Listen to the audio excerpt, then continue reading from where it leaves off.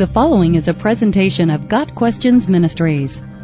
What is the Church of Body Modification? The Church of Body Modification is a group of individuals with tattooing, piercings, and other body modifications as their common bond. The Church of Body Modification is not a church in the biblical sense of the word.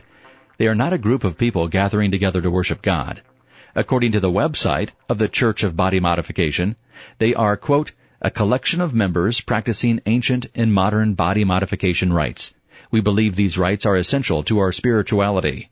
Practicing body modification and engaging in body manipulation rituals strengthen the bond between mind, body, and soul. By doing so, we ensure that we live as spiritually complete and healthy individuals. End of quote. The statement of faith of the Church of Body Modification does not mention God, Christ, sin, salvation, or any other orthodox Christian doctrine of the faith.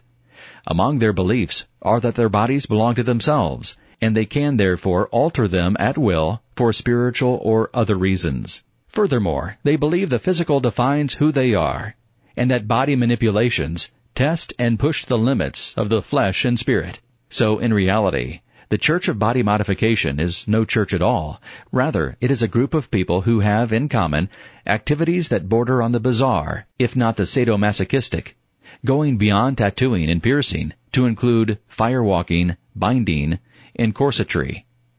One primary motivation for the church seems to be to intimidate employers who require employees to remove excessive piercings before coming to work. In such cases, the church member is advised, if you are in conflict with your employer over your modifications, advise your employer of your spirituality and your religious affiliation.